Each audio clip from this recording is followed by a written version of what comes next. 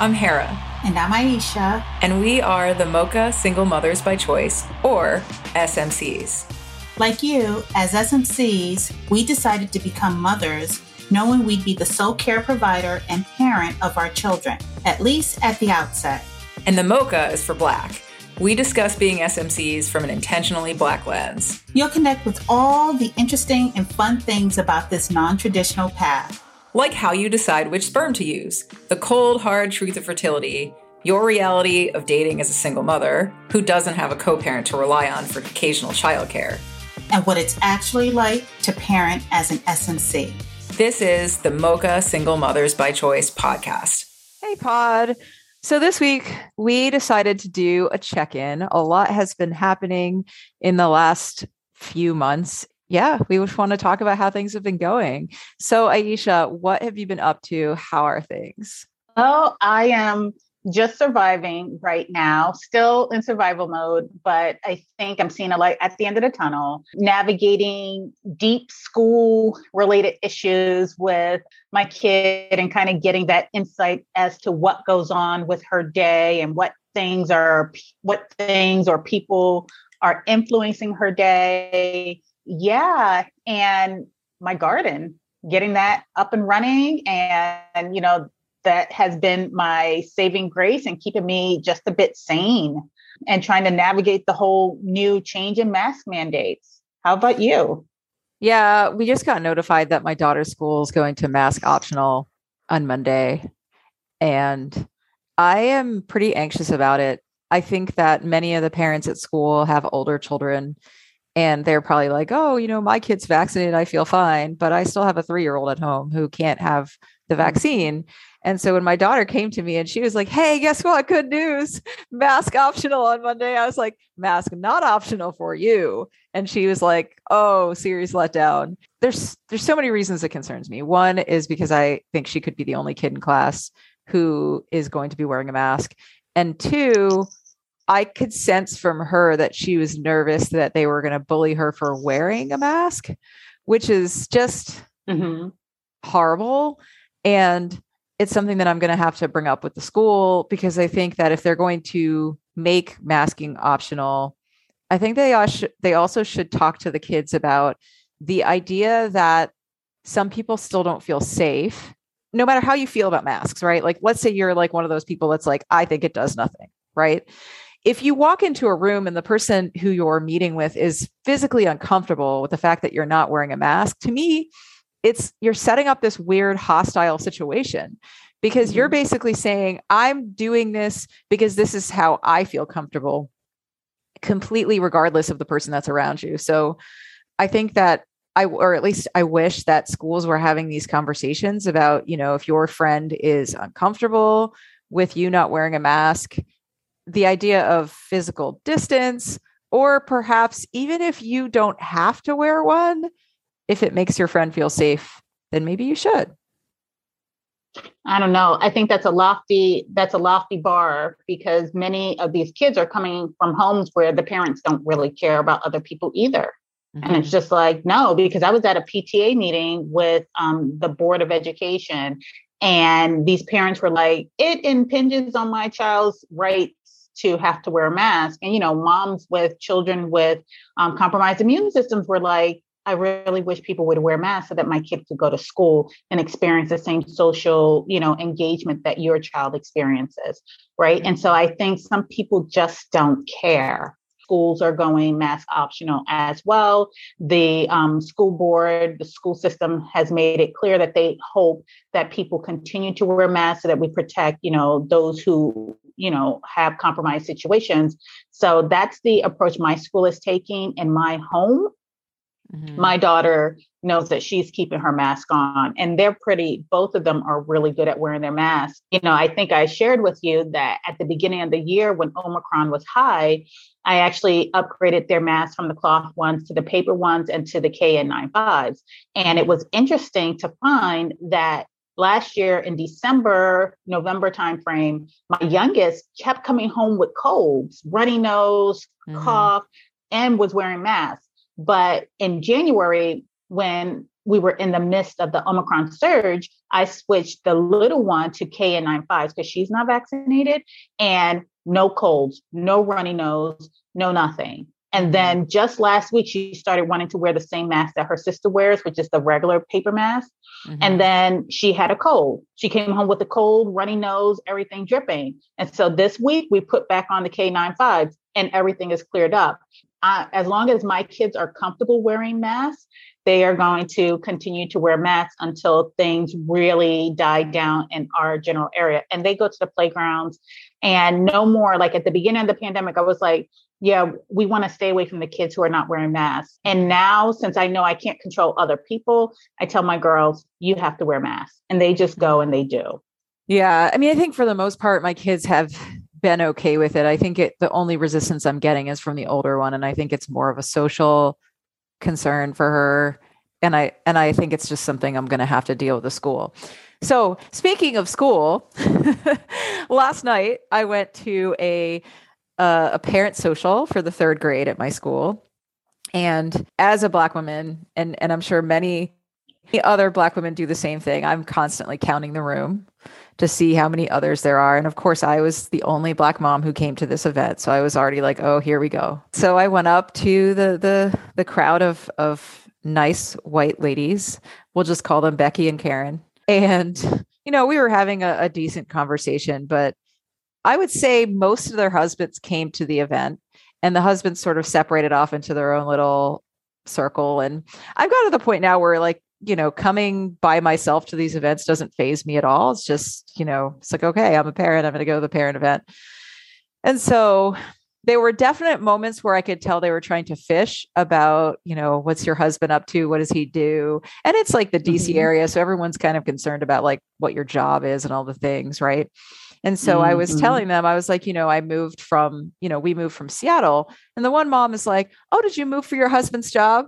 And I was like, no, I moved for my job. Of course, they didn't get what they wanted from that interaction because it didn't say anything about my situation. And so, of course, Becky pipes up and she goes, oh, that must have been really hard for your husband. Like, did he have a hard time finding a job? Of course, I turn and I say, oh, I don't have a husband. And of course, Karen and Becky are both kind of looking at each other like, oh, how are we going to get our foot out of our mouth? And I'm just silent because I'm like, eyebrow raised, like, okay, what's coming next? Because I'm waiting for that moment where they realize that they're asking questions for information that I haven't offered. Right. And so, they're all like, oh, I'm so sorry. Which to me, I was just like, well, that's a strange response. And I'm like, well, I don't know why you're sorry. I'm not sorry.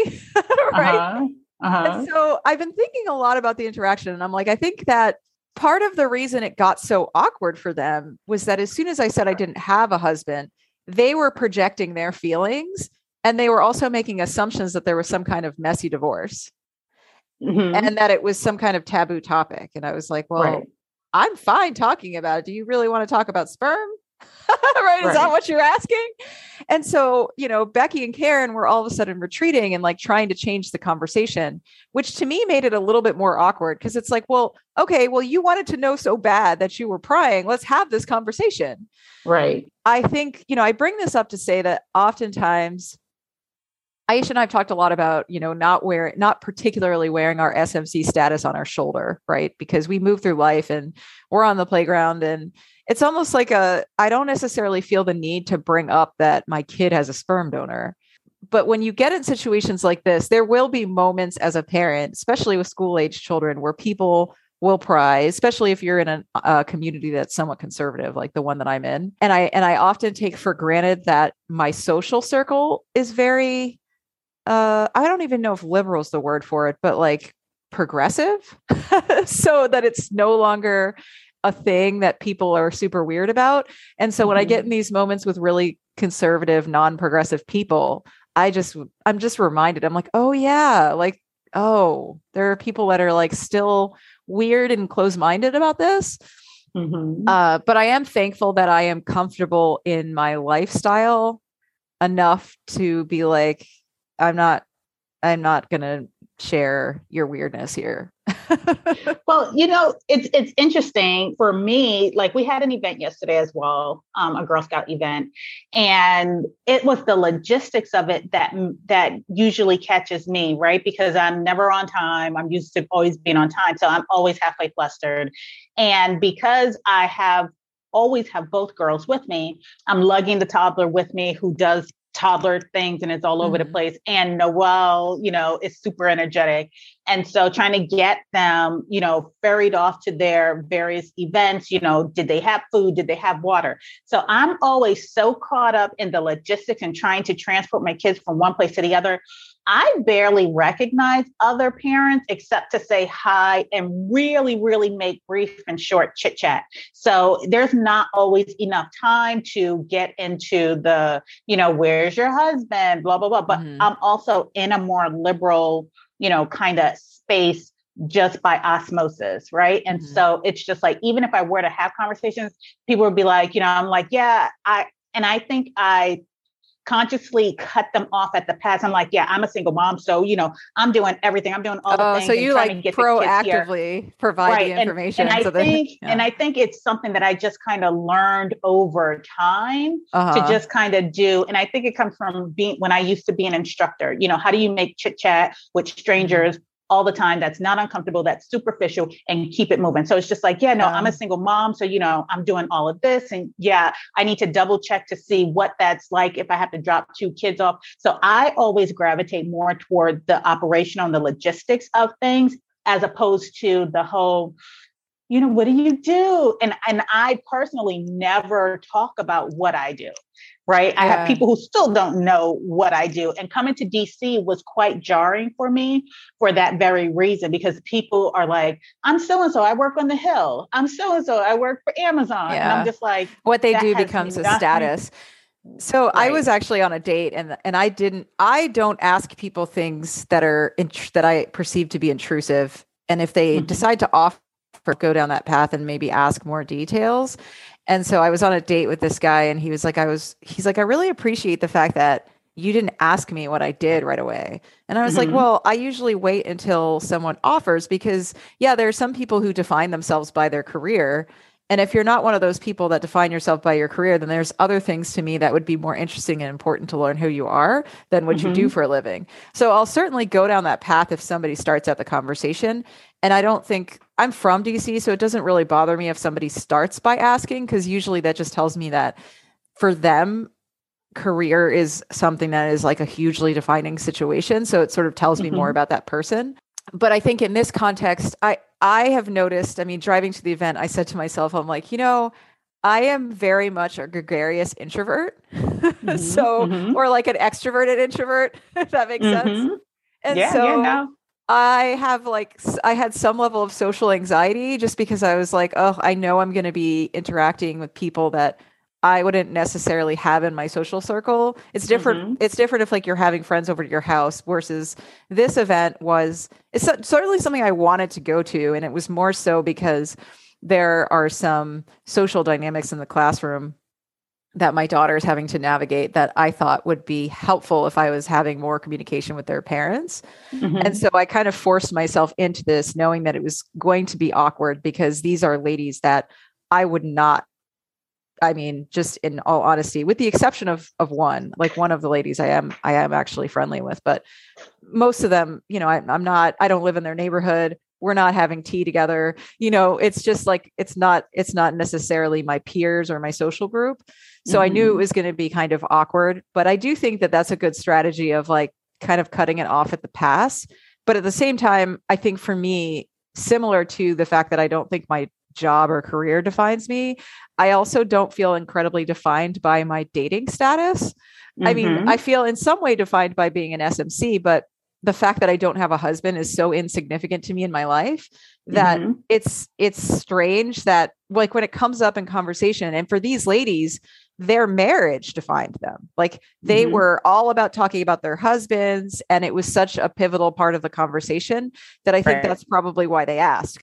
Yeah. And I think in those situations, you shift the narrative, right? Mhm. Yeah. When I moved from Seattle, I had to handle all of the logistics, and you can't imagine the number of logistics. And we were in the middle of the pandemic. So having to do a Mhm. cross country trip in the middle of a pandemic, that takes them all the way Mhm. off into a conversation that does center you as the woman, the central Yeah. character, the mother, right? Yeah, I As mean, we a, kept it moving. yeah. I was able to tell them, I was like, when we first got to the DC area, we were in corporate housing for a hot 5 minutes until I saw the Mhm. roaches. And then I was like, okay, now we're gone. Yeah. Right. Yep. But yeah, I was fine after the interaction. I just say that like, as folks who are maybe thinking about being SMCs or those whose kids are not yet in school, just be prepared for those moments where you will rock someone's world, because they may be very, they may define themselves fairly heavily by their marriage.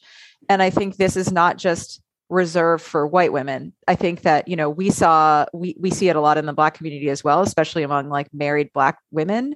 They will be very heavily defined by their relationship status. They may also surround themselves by people who are also married. So when you meet somebody who took that different path, it kind of blows your mind. Right. So, Hera, I wanted to go back to something you said. So, you were talking about dating and when things like careers and when things like SMC status enter the picture, right? So, again, I dip my toes into dating, and I'm just like, okay, so I'm on one of the apps where it doesn't let you go any further until you make a decision in the moment. And then it gives you a bit of time to decide if you're going to connect with this person. And so it just feels very rushed. Anyway, so I connected with a gentleman, and at some point along the way, I felt like we were at different stages in our life, right? Now, to his credit, he didn't immediately ask me about SMC or, my parental situation, custody situation, until probably like the third conversation. So, he knew I was a single mom. He knew I had the kids and that they were young. I knew that he had a kid who is now away at college, right? So the similarities is that we have kids. The similarities is that we're in the same age demographic. The difference is he's an empty nester, and I'm pretty much, my youngest is 2. So I've got about another 16 years to go in this journey. When I sense those disconnects, I try to go back, and I was like, dang it, this application makes me make the first move. And I'm like, I'm looking for casual. He's looking for a relationship. So we had to eventually have the conversation about we're in different places, but he's like, I'm cool. I'm chill. I'm not in a rush. I understand your situation. Like, do you? And we'll, connect when we can. But at one point he did ask me, so I don't mean to be prying, but are you mommying, doing this parenting thing by yourself? And I was like, yeah, I've got the 2 kids. So it really is a solo gig here. And he's just like, he was just like, was it the divorce? I was like, oh no, the divorce was 10 years ago. No, I went to a sperm bank and I got sperm and I had my babies. And so he's just like, he was like, he was like, I never would have guessed. That's interesting. I was like, well, why would you? He was like, I just assumed they were from your divorce, but why? Yeah, and so it's that same, like, it's a similar thing to the school event, because I think people have their own projections based on their own lived experience. And so we go through these awkward conversations with dating as well, because there's always that moment where someone pries. And I understand with dating, it's probably a little bit more pertinent to the situation, because you want to know if there's a baby daddy drama, or like, how often you have your kids and things like that. And so I understand asking. For me, it's grating when people ask too soon. Because when I know somebody has kids, I don't automatically ask what their schedule is. I expect that they're adults and they'll handle it, right? Right. And they just won't suggest a date on a night that they have their kids. And so, and me too, right? I don't have to lead with, I'm a single mom by choice and I have to get a sitter, because I'm an adult and I'll figure it out and I'll find someone to handle my kids. And if I can't, then the answer is that's probably not a good night for me. Right. And so I don't think that it's a conversation that needs to come up on date 1 or date 2. I can certainly understand if you've gotten far enough where you might like to see this person on a regular basis. It might be pertinent to then share your situation. But similar to like the career conversation, it's like, if I don't offer, I'm not offering for a reason. Right. It'll naturally come up. Yeah. And it should naturally come up. It's like, it will naturally come up if you are, naturally talking about your kids, and someone is typically, for me, the way it naturally comes up in dating is somebody will be talking about their kids and they will offer their particular situation. They'll be like, I'm really lucky because me and her mother are really close still, and do a really good job co-parenting. Right. And I might say, that's awesome. I don't have to co-parent at all. Right. Right. Because of what choice I made. Right. Or they'll say, unfortunately, it was a pretty bad divorce, and they'll give me all that baggage. And I'll be like, well, this is one of the reasons I made the choice that I did. It will naturally come up in conversation. So I definitely think people shouldn't push. But to your point of like the mismatch, I think the thing that is really hard, a lot of women are like, oh my gosh, like if I have kids, that I'm like dooming myself to be single forever. You're not, right? You have all the time to find the man. But I do think one of the things that I have found the hardest about re-entering the dating scene is that age mismatch, because you don't want to date a man-child, right? I'm not trying to date somebody who's in his early 30s. I'm just not there. And I don't want to have a situation where I'm like talking about TLC. He's like, who's that? And I'm like, oh, honey, like that's not the kind of relationship I want to have. And so you want somebody who is on even footing when it comes to age.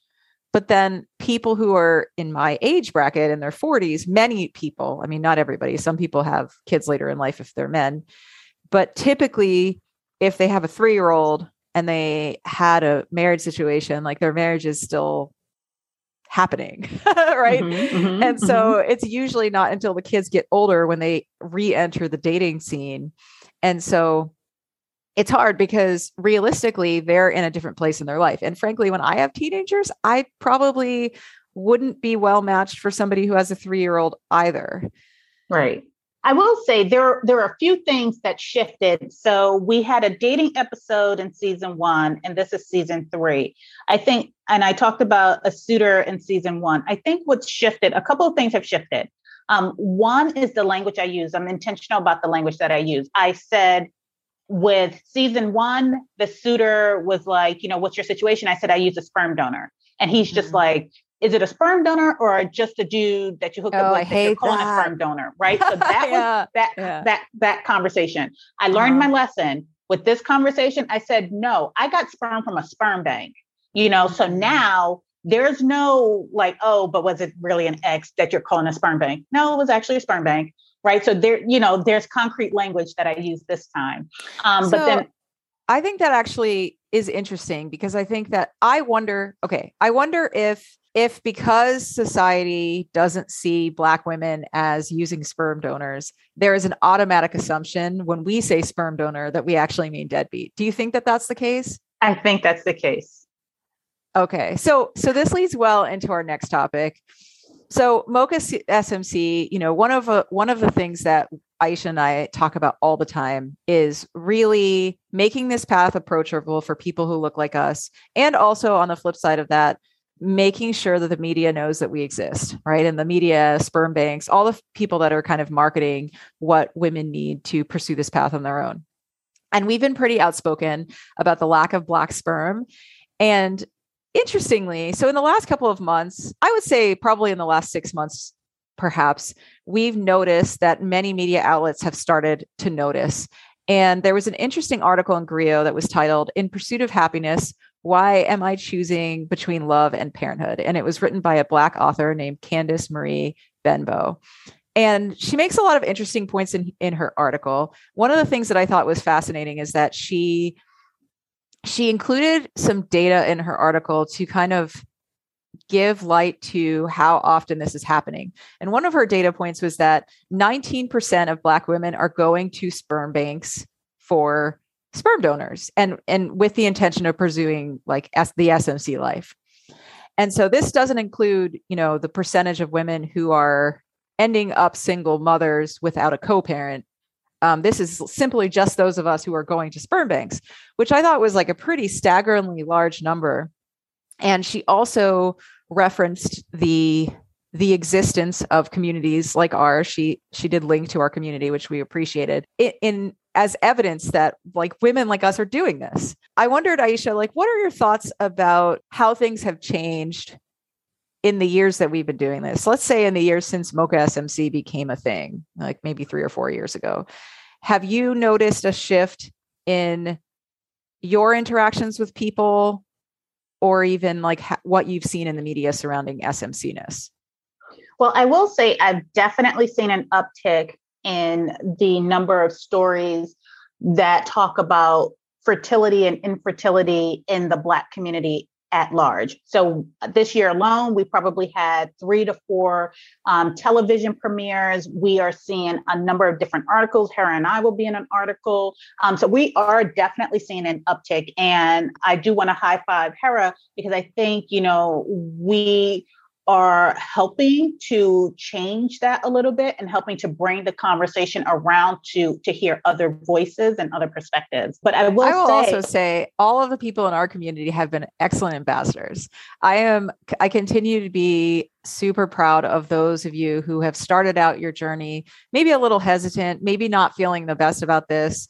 And I have seen such growth with people. And, you've gone from being like, I don't know if I want to tell anybody, to just really embracing this.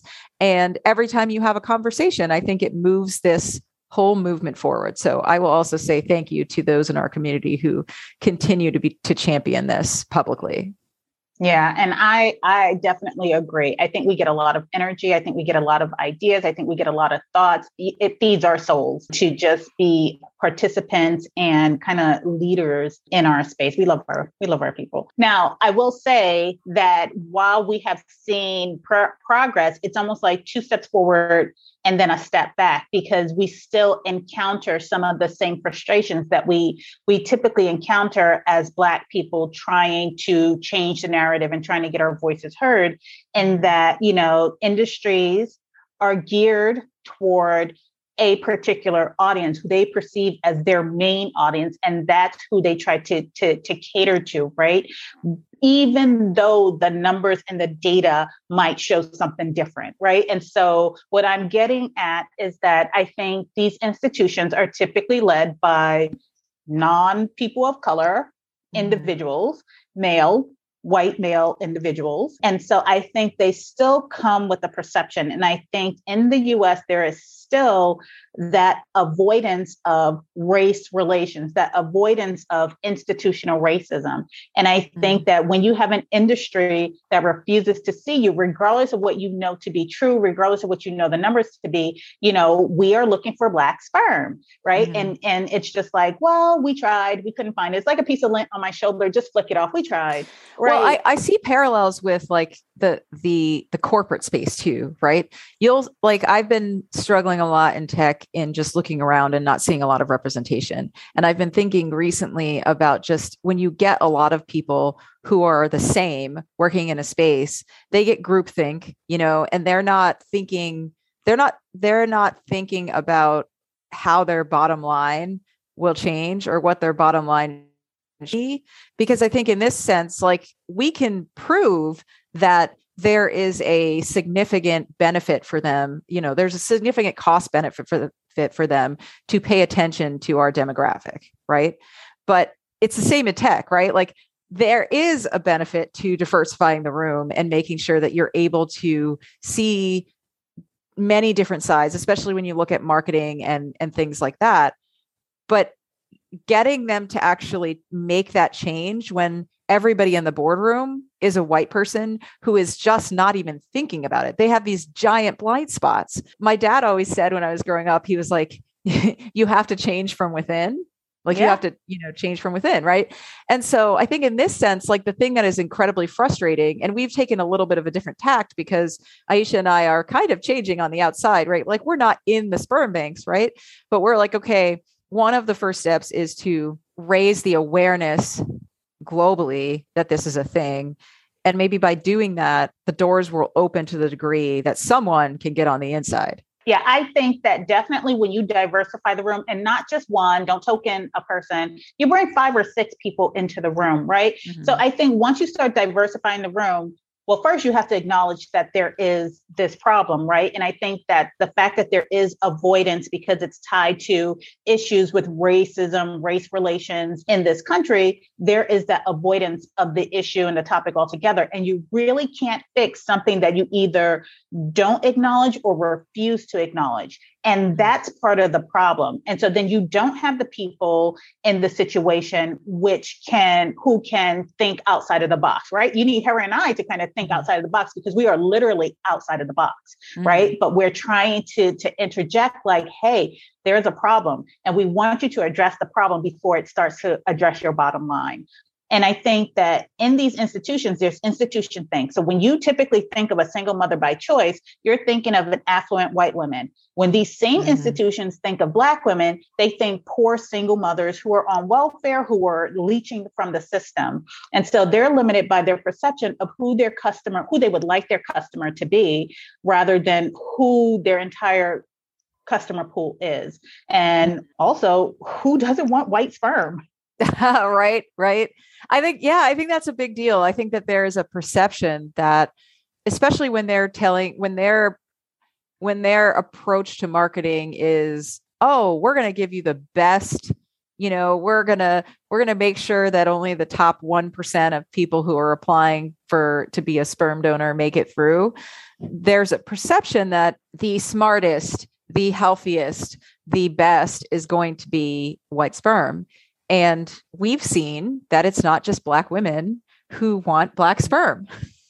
So that's not looking at that as like, a very antiquated view of what people are actually looking for. And especially when we talk about SMCing, we're not talking about somebody who has a partner who may be of a different race. We're talking about a person, and especially a Black woman, who will potentially, more than likely, want their child to look like them, given that there is no other partner for them to identify with. So I think it's an important topic. It's an ever evolving topic, but I do think also, like we mentioned, it's a symptom of a larger problem. We want the industry to see us. Thank you all for joining us for another exciting week. We are going to be bringing you some exciting episodes with some special guests coming up soon. And yeah, have a good one. Bye now. Well, Pod, thank you so much for taking the time to listen. If you like what you heard, share us with your girlfriends. We'd love to hear your thoughts. So tell us what you thought of this episode on social media. On Facebook, we are at Mocha SMC Podcast, and on Twitter and Instagram, we are at Mocha SMC. You can find additional information on the topics from the podcast at our website at mochasmc.com. Till next time, Pod. Bye now.